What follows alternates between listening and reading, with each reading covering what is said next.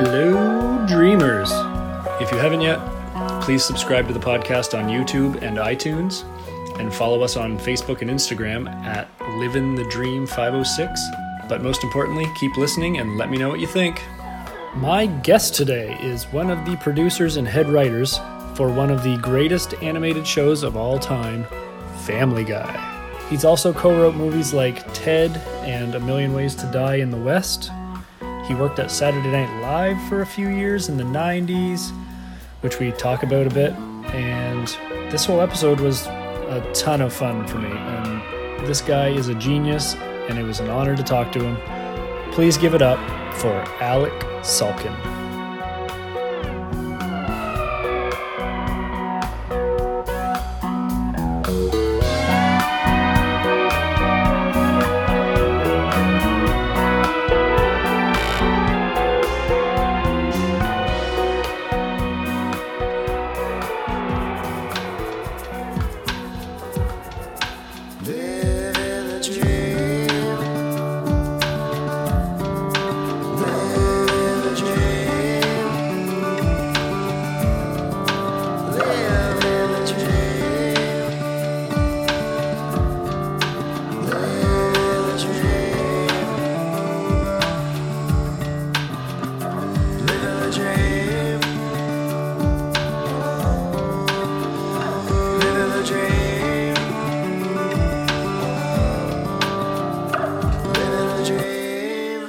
Alec, how you doing?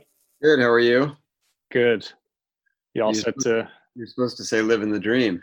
I fucked it up already. I'm not here. This isn't happening. That's Radiohead. Love Radiohead. Me too. You ever seen them live? I assume. Once. Fantastic. When did you see them? 2014. 14. So might have been King of the Drums, or no, that was a little earlier. Right. Whatever the one after. Maybe the Moon-Shaped Pool. I don't know. Moon-Shaped Pool was awesome. Yeah. They played a lot of Moon-Shaped Pool last time I saw them in Boston, 2018. Oh, nice. Yeah. Where'd you see them? Outside Boston at the what's it called? I forget what it's called now. It used to be called Great Woods. It's like the outdoor theater. Oh, it's got like Mansfield. Yeah. I think it's the Xfinity Center now. Yeah, I knew it had a corporate name. Yeah. I've seen a lot of shows there actually, and it keeps changing names just like everything. Yeah. Oh, they're awesome. Yeah. I think I saw them, you said 2014. I might have seen that same tour in Montreal too, actually. So good. Yeah, one of the best. Just awesome. And the concert was great. They just sound, they're able to pull off like almost like studio quality sound with the complicated stuff they do. It's crazy, and his voice is amazing. But it's almost even better. Like they're able to kind of emit those emotions that they're trying to put in the music. I don't know. I can't really explain it. It's insane what they do. Yeah. No, watching Tom like perform like that adds an extra element that you don't get like just listening on headphones. Yeah. Well, the last time I saw them, when they played The Tourist, they had it was like a holographic planet above the stage that was just slowly rotating. Right. It sounded like steel grinding against steel, like that sound that they get for the Tourist. And oh man, so like, yeah, the live element of music is always better, but their light show isn't just a light show; it actually incorporates right the world into it. It's just mind blowing, really. Cool. So what's going on with you? Not much. Is this started? Yeah. We can include that, or we can cut it. Oh, sure, that's fine. Yeah, what's up with me? Just working from home, like a lot of people, and it's been going well. Working on Family Guy, and we do the Zoom writing just like this, and it's been good so far. Yeah. So just basically like a writer's table with Zoom. Right. Yeah. And the way we work, we have a bunch of writers anyway. We have like 20. Okay. So when we get together, we'll divide up into like 3 rooms to make it a little more manageable. Yeah. And that's the way we work when we're in the office anyway. So it was an easy transition.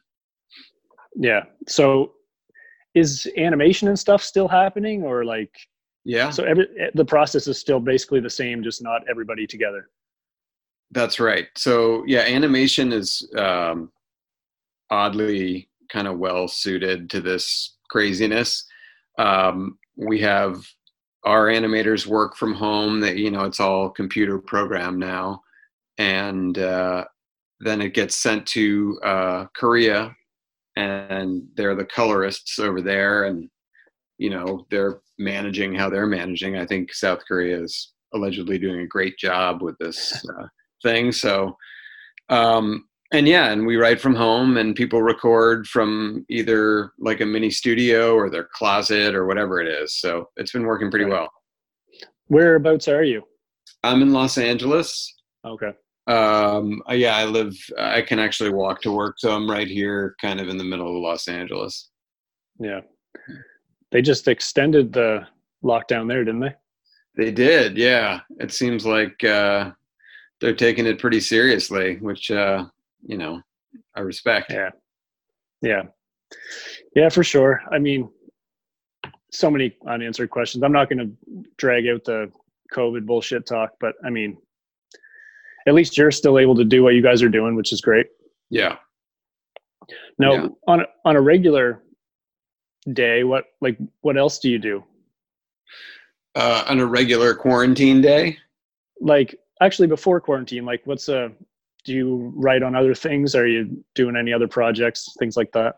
Yeah, well, I'm developing like a show, half hour kind of comedy drama, live action, and it's just kind of about Boston, where I grew up.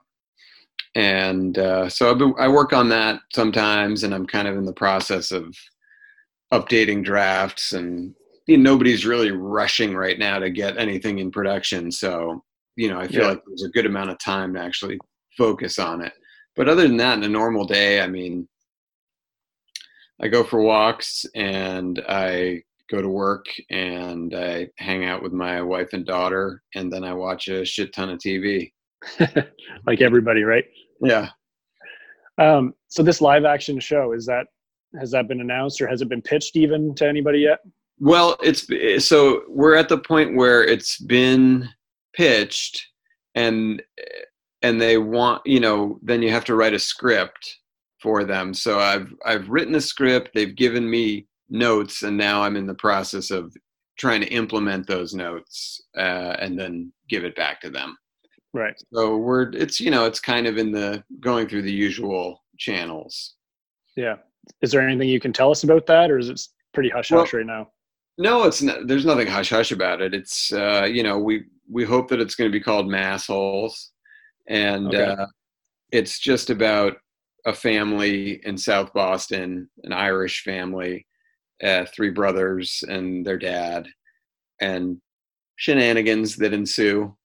Right. Yeah. Is it based off your life? Like, is that what your muse is? Actually, no, not at all. I mean, No. It's based off just things that I've seen and come across, and just a general awareness of kind of Boston culture, because I grew up in the suburbs, not Boston proper, but close enough that I was there a lot and, you know, witnessed some insanity. Right. So the show's got 3 brothers. What was your childhood like? Do you have any siblings? Yeah, I have an older sister, significantly older than I am. She's 8 or 9 years older, depending on the time of year. Right. And she's awesome. She's a professor in St. Louis now, at Washington University in St. Louis. And yeah, she's got 2 kids. But yeah, listen, when you're 9 years apart, there's good and bad, because I feel like we weren't necessarily as close as we might have been had we been 2 or 3 or even 4 years apart. But also it was nice because there was really no conflict. Like we're not fighting over the same toys. Like we're Right. totally different stages of development. So there's really no conflict whatsoever. And she was always very, sweet and kind to me, and felt like kind of an extra mom. Yeah. Yeah. So how did you get into like comedy? What did that come from in your childhood, or did it come from your childhood? Yes, I would say it did. Both my parents are very funny and in different ways. My dad is hilarious and incredibly negative. Right. My mom is also underratedly negative, but there's a lightness to her. She's, a little more silly, I would say. But they're both very funny. And so I would just kind of absorb their comedy. Other people in my family were pretty funny, just characters. And also we would watch funny stuff together. My dad would show me these British comedies from the 50s that I never would have seen, and then things like Monty Python later and all that. And my mom was, every Saturday morning we'd watch Looney Tunes together. Like, we'd watch like Tootsie over and over, or The Odd Couple or something. So I feel like I just got a lot of different comedy influences growing up. And then that just turned into, being kind of a class clown and understanding that maybe I could express myself through writing. And so just kind of went from that, being sort of the family cut up, to then in college, where I was just like a total stoner, not doing anything. Like, I was not doing the very bare minimum. It was suspenseful when I got my diploma. When I opened it up, I was like, oh, thank God it's in there. And but I was lucky enough in my senior year to get an internship at Saturday Night Live. Okay. Because I went to school in Connecticut, so it was pretty close. So I arranged it so my schedule was classes Monday through Wednesday, and then I would take the train down to New York Wednesday night, and I'd be at SNL Thursday, Friday, Saturday, and come back Sunday night. It was awesome, especially as a 21-year-old. It was just like the greatest thing ever. So I was able to parlay that into a job after college as a writer's assistant at Saturday Night Live. And I was there for a couple of years, then was fired, which so rarely happens at SNL. And somehow I was fired. I've told the story so many times, I feel bad because it's ridiculous. But the short version is that evidence number one, I was not a good writer. I was just not organized. You needed back then to be kind of like organized and on it. And I was like stoned, enjoying myself. I wasn't the best. That said, it's very hard to get fired from SNL. There was a sound guy there at the time who literally burned his office down with a crack pipe, and he was not fired. So like, it's very hard. But then, so one day in the summer when we're waiting to go back, I get a call from a really actually nice, good guy, Mike Shoemaker, to tell me that I was fired. I was flabbergasted. It turns out Regis Philbin's daughter, whose name is JJ, went on the Regis Philbin and Kathy Lee morning show, and like Regis was like, "All right, JJ, go, tell the folks what you want to say." And she addressed the camera directly and said, "Lorne Michaels, if you're out there, I would like a job at Saturday Night Live." And then like I was fired and she had my job. So it was because my life in that moment, like I was still very young. I was like 23, but I could see my life in front of me. I was like, oh my God, I'm working at SNL. Like I'm occasionally getting little jokes in on Update, or getting to write little promos here and there. Like I know that if I stay here, I can become a writer, and then I'll just be that forever, because that's like, especially as an East Coaster, I was like, oh, I'd love to live in New York. And just then I was fired, and I was like forced to start stand up. Like a friend of mine and I were fired on the same day, not from SNL. And we said, all right, this is it. Let's give ourselves a couple of weeks, and then we're doing stand up. We're going to do it. and we started, and this is 1996, and I did that for a couple of years, and then was lucky enough to get a job on the Late Late Show with Craig Kilborn that was out here in LA. That was 1999, and I've kind of been working out here since, and got to Family Guy 2004, and I've been there mostly since then. Right. So you didn't start with, when Family Guy started, you weren't with them at that time? No, that was when they were starting. That was like right when I had arrived out here and was working on Kilborn, and I happened to meet Seth when I was, the first show I worked on after Kilborn was this short-lived sitcom on Fox called The Pits. But it was created by this hilarious guy, Mike Scully, who was a Simpsons guy. And it just had the greatest writing staff. All the other writers were so funny and so nice. And one of the writers on the show was Seth, because Family Guy, it was the period where Family Guy had been canceled and was no longer on the air, but they wanted him to work on a Fox show anyway, because he had a deal with Fox. So he worked on this show, The Pits, and we are about the same age, and we became friendly and started hanging out outside of work. And I just remember clearly him saying to me outside a karaoke place, he's like, they're talking about bringing Family Guy back. If they did, you should, come work there. And I'm thinking to myself, yeah, right. Like, that's ever going to happen. And sure enough, it did. And I've been there for a very long time. Yeah. Yeah. How many years were you with SNL? Was it like 2 or 3? 3, I think. Yeah. Yeah. What was the cast then? I'm trying to. It was an interesting time, because it was the very end of the Mike Myers, Adam Sandler era. So that was like 94, like David Spade was still there. And they had like kind of it was a weird cast that year. They had like Janine Garofalo and Michael McKean and things like that. And then there was a huge switch. They got rid of everybody, and then it started with Will Ferrell and Sherry O'Terry and Molly Shannon, Daryl Hammond, people like that. So it was a very interesting time.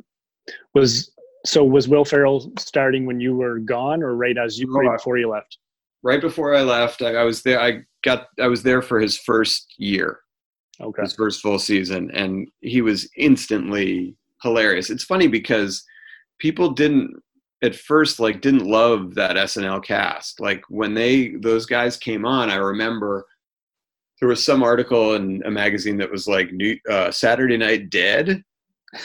And, then this whole article about how the show can never recover and it stinks now. And then, of course, Will Ferrell becomes like the funniest guy on the planet. And, and watching that in season 1 was great, seeing some of his early characters and the table reads, and he was just always hilarious. How did you like that experience with SNL? Like, was it as stressful as everybody says, or do you give a fuck? Is it just awesome? Oh, I thought it was awesome. I loved it. It was, listen, I'm sure the people who had stressful jobs there were under stress, like the people in production and makeup and lighting and costume changes and all that shit. And the writers, of course, having to do that week after week. But for me, it was really, again, I had to like organize people's meals. Like I wasn't the writer's assistant that was like typing down everything that was said, because they didn't have that. People were just like writing shit down on pads and paper, And so the stress for me was like making sure that a giant dinner order got from the curb in through the lobby and up to them to eat. And then other than that, it was just kind of like, how can I sneak down close to the stage and watch them rehearse, or like listen to a band, or, whatever it was. It was really fun. What was the best band you saw on the show? Oh, it's a good question. I feel like I got a lot of really bad ones, but I wonder if anyone stands out. I feel like I was there for Green Day. Oh, yeah. The early 90s stuff, yeah. Yeah, when they first came. And I think they were awesome. And I remember really enjoying it's funny. They kind of were big for a little while. That band, Live. Oh yeah, I saw them last year. Oh, really? Yeah, they were doing like a reunion tour with Our Lady Peace and Bush. Right. Okay, that makes sense. Anyway, It's nostalgia tour. I remember they were really good. And it was interesting, it was like a lot of the younger bands just sounded so much better because they had so much like energy behind them. And sometimes we get somebody like, somebody like Eric Clapton or something would be there, and you'd watch and it would somehow just be not as exciting. It just felt like you were watching VH1, whereas like when those other bands got there, it was like you could feel the room really kind of bouncing, which was cool. Yeah, it's fun to see those old videos of the bands playing like Tragically Hip and like Rage Against the Machine and stuff. Right. Just like that's their big break at the time, right? So they're just everything they've got into one or two songs. It's just fucking awesome. Yeah. So with stand-up, how come that never stuck, or did it? Like, do you ever step on stage anymore? Or? No. Well, the main reason it didn't stick was I was not a good stand-up. I lacked a character. I lacked energy. I lacked the ability to connect with the audience in any meaningful way. Right. But I felt like the one thing I was like decent at was writing jokes. So sometimes I could get by on just like, the material itself. But even there, I was very lazy about it, where somebody great like Jim Gaffigan, or obviously like Seinfeld, and most of the comics who are incredibly successful, if you watch them, A, they have a character, B, they have energy. And even if they're pretending to be low energy, they have a lot of energy. But C, they have these bits that are not just isolated jokes, but rather like 4-minute chunks on something very simple. I remember Jim Gaffigan used to do a lot in his act about water, people buying bottled water and like, it was just like the most simple subject that he was hilarious about for like 4 minutes at a time. And now if I had 2 jokes that were connected together, that was a lot. And so, I mean, the way to be good, which it took me far too long to realize, was just to sit down and build your bits out like they did. But I never did that. I would just think of some funny or weird thing in the moment and then write that down and be like, this is part of my act now. Right. That's why when Twitter came, I felt like I was much more suited to that, because you don't need anything before or after. It's just, here's this little stupid thing. Yeah, I remember like that was the heyday of Twitter, when that's how I found you. Actually, like I've always watched Family Guy since day one, but I never knew who was writing or anything like that. And with Twitter, they always had like the top funny tweets of the month or whatever, and it was always you. And that's when I first was really exposed to you, and then started looking up what you do and see if you're a stand-up, things like that. Right. And then that's when I found that you're a Family Guy writer. And yeah, I mean, I've been following you on Twitter since Twitter started, and it's awesome. Yeah, those were the days. Yeah. I mean, it's definitely changed, but I know Twitter just feels like such a weird, sort of dangerous post-apocalyptic ghost town now, Yeah. But Instagram's fun. So I love what you're doing on Instagram now. Oh, cool. It's just hilarious. Thank you. What was today? What was the name you were saying today? Oh yeah, my friend Fogarty. Where's Fogarty? Yeah, that's my Uncle Nunchi. Always, every time I saw him, it was like, how are you? Where's Fogarty? He just loved doing that. It's so funny. And like the Cuomo shit that you've been doing is just topical, it's really hilarious. Fun. My wife always said, like, about Instagram, she's like, you should try and do be funny on Instagram. And I was like, no, it's a place for pictures of my kid and all that kind of shit. And then when all this the flu broke out and we all had to stay at home, I just felt like, well, all right, maybe I'll try it, because Twitter just feels so weird now that maybe I'll be excited about this. So it's been fun.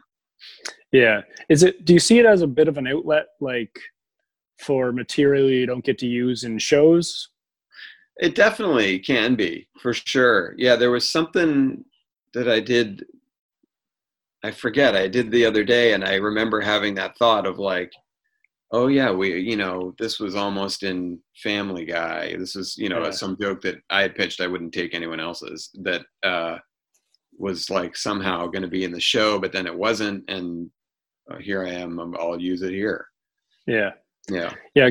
Like Ben Schwartz, his Instagram and Twitter is rejected jokes. And like he used to write for Late Night as well. And any jokes that didn't get picked up, he'd post them on there.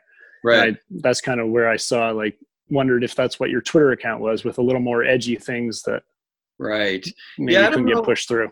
I don't know if I did that on Twitter as much, because I felt like, at least when I started and was kind of excited about Twitter, like that I was trying a little bit to be kind of like a me character. So a lot of the stuff that I would pitch for Family Guy, it would be, supposed to be Quagmire or Peter or Stewie or something. And it didn't really fit for my particular sort of like negative guy character. Yeah. I got a bunch of fan questions, but that just kind of reminded me, my son actually was wondering who is your favorite character on Family Guy? And I Peter. guess, so like more importantly to write for, is it still Peter? Yeah, for sure. Right? Yeah. I mean, he's like just a really, really funny character. And I love his combination of sort of confidence and stupidity. I just think he's the most fun to write for. Whenever I would write an episode, I was always much happier if it was like a Peter-centric thing. Yeah, they're definitely better than like the Stewie Brian plot lines. Right. Well, it depends in whose hands. We have that writer, Gary Janetti, who writes like the greatest scripts on the show. And so he loves Stewie. And so he likes to take the Stewie Brian. He did that one of them in the bank vault, and all those different kind of like the therapy session with Stewie and Ian McKellen. So yeah, but I think for a lot of the guys, Peter's kind of the home run hitter. Yeah. Well, that bank vault episode was almost more well written than it was like comedy. It was a smart episode. You know what I mean? Yeah, he's a great writer. So, that episode was untouched by any of the other writers, which never happens. Everybody saw the first draft and we were like, what can we turn this? What are we going to add to this? Yeah. What was the experience like writing for Kilborn? Did you like the late night atmosphere? I did. Yeah. And Craig is great. I don't know if you follow his Instagram, but it's so funny.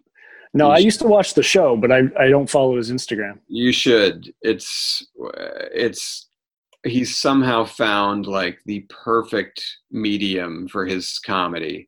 He's like hilariously perfectly preserved. Like he doesn't look a day older than he ever did.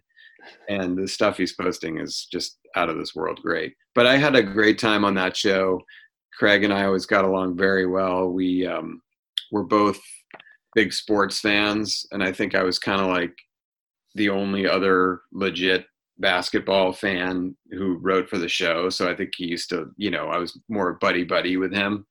But it was a really fun experience, and I was there for 3 years and felt like it was time to go at the end of the 3 years. And it turns out that he left a couple of years later. So I was glad I left when I did. But yeah, that was a really great experience too. Yeah. What's your writing process like? Do you have a process or just whatever comes to mind, sit down and write? Yeah, I don't have much of a process. And like, if to the extent that I have one, I would never recommend it because it's just not very organized at all. I usually write with the TV on. I'm watching, so I'm half watching and then writing because I find like I'm unable to just concentrate on one thing. Yeah. And so I'm kind of scattershot with it, but I'll get it done. And I'm usually work fairly quickly when I get going. Well, how important is the TV on in the background? Because I mean, a lot of the stuff you guys write, whether that's from you or the other guys, is all references. Like, Right. That's true. so Yeah, no, that definitely plays into it. I mean, it's what'll usually happen is like what I'm doing now in quarantine. I'm sure a lot of people are. I'm like rewatching The Sopranos. Upgraded. Thank you. Let me upgrade you. I just got a message saying the meeting was upgraded. nice. All right. Okay. Should I speak more? Yeah, this is where we get serious. Okay. Anyway, it's yeah. So I'm binge watching, lots of shows, and so if I were writing a Family Guy script now, I'm sure I would write some Sopranos joke or something. Yeah. Like, and you were saying like when you were a child, not a child, but I mean, when you were younger, you were a bit of a stoner and stuff. Like, does that factor into your writing process now? Oh yeah. Yeah. Yeah, still there. Like most comedians. I think a lot of them, yeah. I mean, no, it's definitely still a part of what I do. It's something I'm pretty comfortable with. Yeah. Yeah. Yeah. So like I was kind of asking if Twitter was an outlet for things that don't make it to the shows or things that maybe push the boundaries a little too far. But I know with Family Guy, there really isn't a line.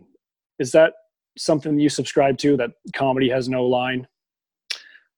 Well, yes, I do. I mean, I subscribe to that theory. I think comedy should have no line. I think that the only factor should be, is it funny? And obviously, if you're going to go, push the line, or go to the edge of what people find acceptable and beyond, I think that it just has to be funny. If there's some joke about a topic that people don't want to talk about, or say, oh, you can't joke about that now. Well, you can, if it achieves the goal of making people laugh, then clearly it's okay. So yeah, I bristle at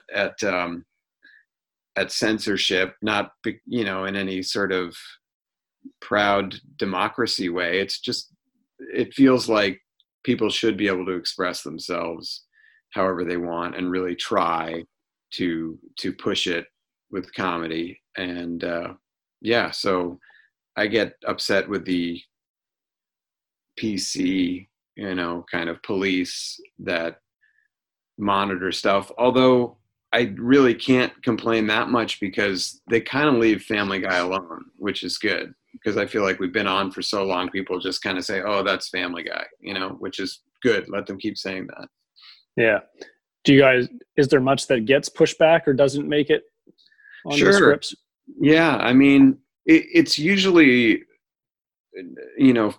nitpicky stuff that is very annoying, frankly. It's, standards will send back these notes, and it's usually like replacing certain words, or we can't describe saying Stewie Stewie puts his finger, or Stewie couldn't say, oh, this doctor put a finger in my rectum.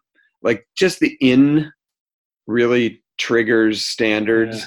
So like if you hear "in" or "on," like with sexual stuff, even if it's not seen, it's just spoken, they'll say like, oh, you got to change that. It's kind of annoying. Yeah. What's a workaround for that? Oh, well, that's the thing. We'll have to sit in a room and just say like, we'll have to find another way of expressing it without "in" or "on," or else change the joke completely, which is why it creates a lot of, in my opinion, needless work. Yeah. No. Is there an outlet for jokes like that don't make it? Well, I think, depending on how prominently it's featured in an episode, I guess sometimes it might be in like deleted scenes on what used to be DVDs. And I guess they still do sell the DVDs, but whatever the next kind of market is for a Family Guy episode. And I'm not sure, I don't think on Hulu they run like this sort of uncensored ones. So I don't know is the short answer to the question. Right. And then now writing for movies, like writing on TED and things like that, is the process the same or is it quite a bit different? Well, it's different in that there are far less people. But the process for me personally writing off on my own is the same. I mean, I'll, have distractions going and just a general awareness of what I need to write and when I need to get it done by. But yeah, that was also a very fun experience, as you might imagine. Yeah. So are you interested in that more than TV, or is there a place for both? I think, yeah, there's a place for both. I couldn't say that I'm interested in movies more than TV because I think I just write a lot more for TV. And, the scale of TV is a little easier to manage, I think, than like thinking like, oh my God, I have to write like 110-page movie. Are you kidding me? Like, so it's all just, my whole life is like centered around doing less. So yeah, TV fits that mold. Another question that just came to my head, like with stand-up, would you be interested in stand-up? Like if the following was there and the response was there, did you enjoy doing it? Or is that just not really something you're into?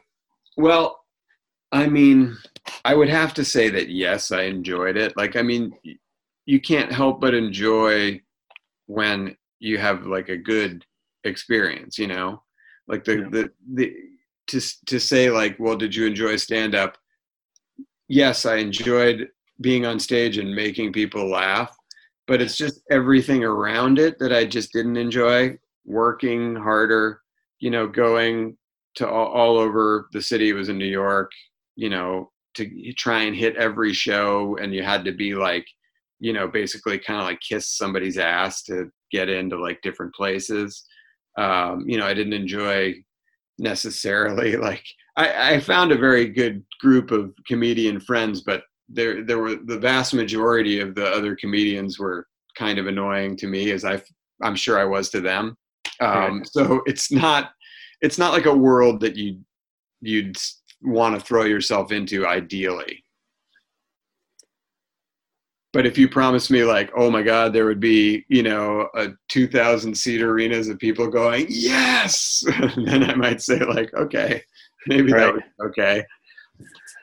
I got a few questions that I'll rapid fire for you, and then I'll let you go. Okay. Jenny Edwards wanted to know if the writing room has any rules. Like Seinfeld was famous for having rules like no hugging, no learning. Does Family Guy have any rules like that? None. No rules. No, I mean, there's nothing. I mean, I guess the rules basically are like, if you're gonna, whenever people do like jokes that don't have to do with the show, like, I don't know if it's like a practical joke or like doing some kind of weird, that's always a tricky situation. Like those can backfire huge. I remember people pulled practical jokes on each other and it was nothing went right. Right. So I think it's just stick to the script and make funny jokes. How long into the show would you say it was no longer just Seth's humor and took on a life of its own?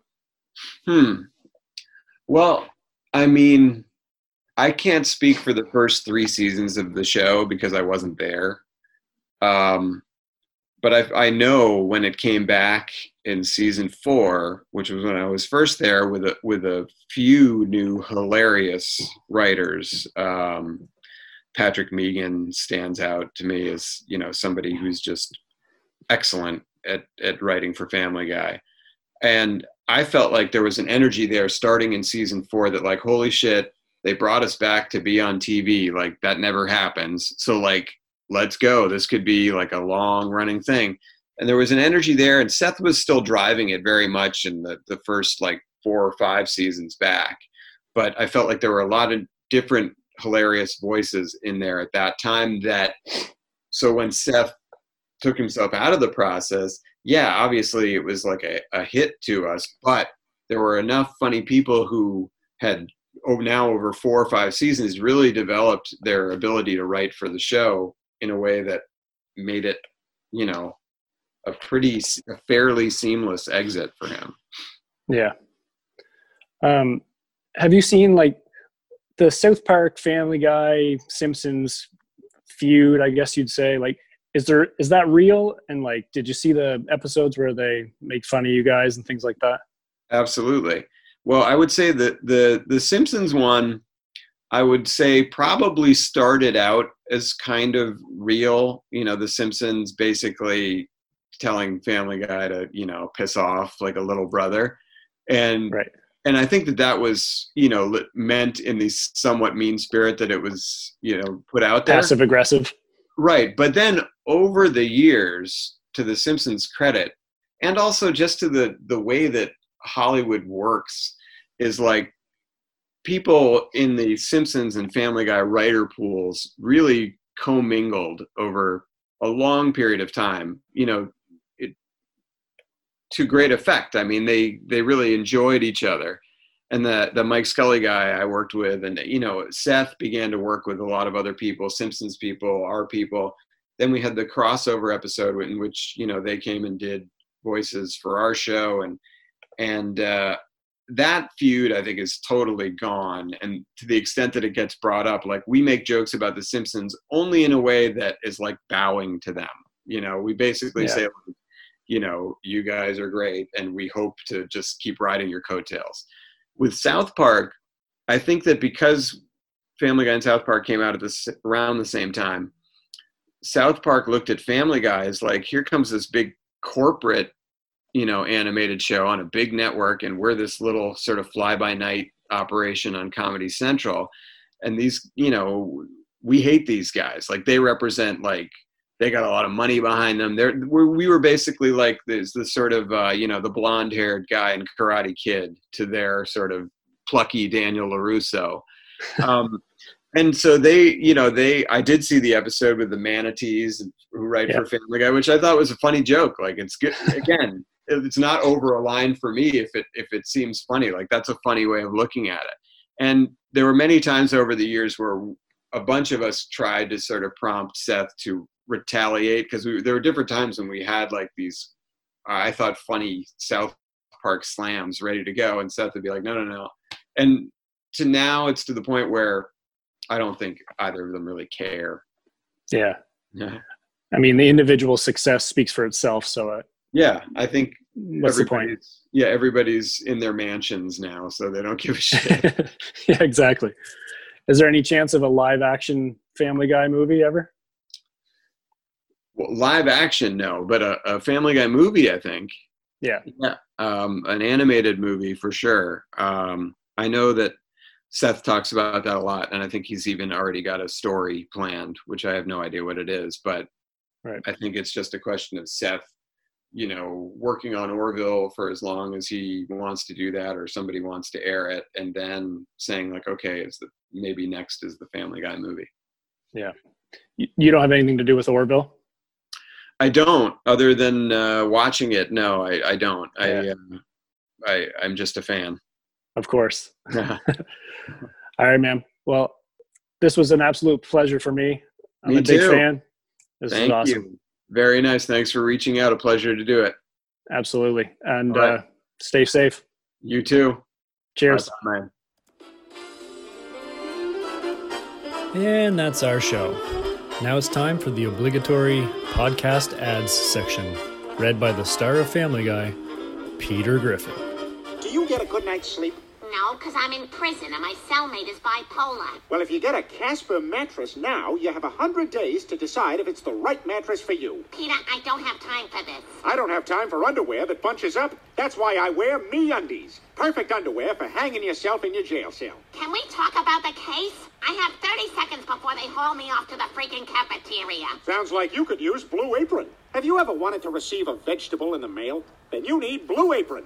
I'm like obsessed with the stir fry. Brian here likes the Moroccan beef. I have no opinion on the Moroccan beef, Peter. Brian, this is not art. This is commerce. Peter, before I go, I need a new lawyer. This one made a sexual pass at me. Oh boy, everyone knows hiring is a nightmare. At least it was before ZipRecruiter. ZipRecruiter. We vastly overestimate how many podcast listeners are in a position to hire someone.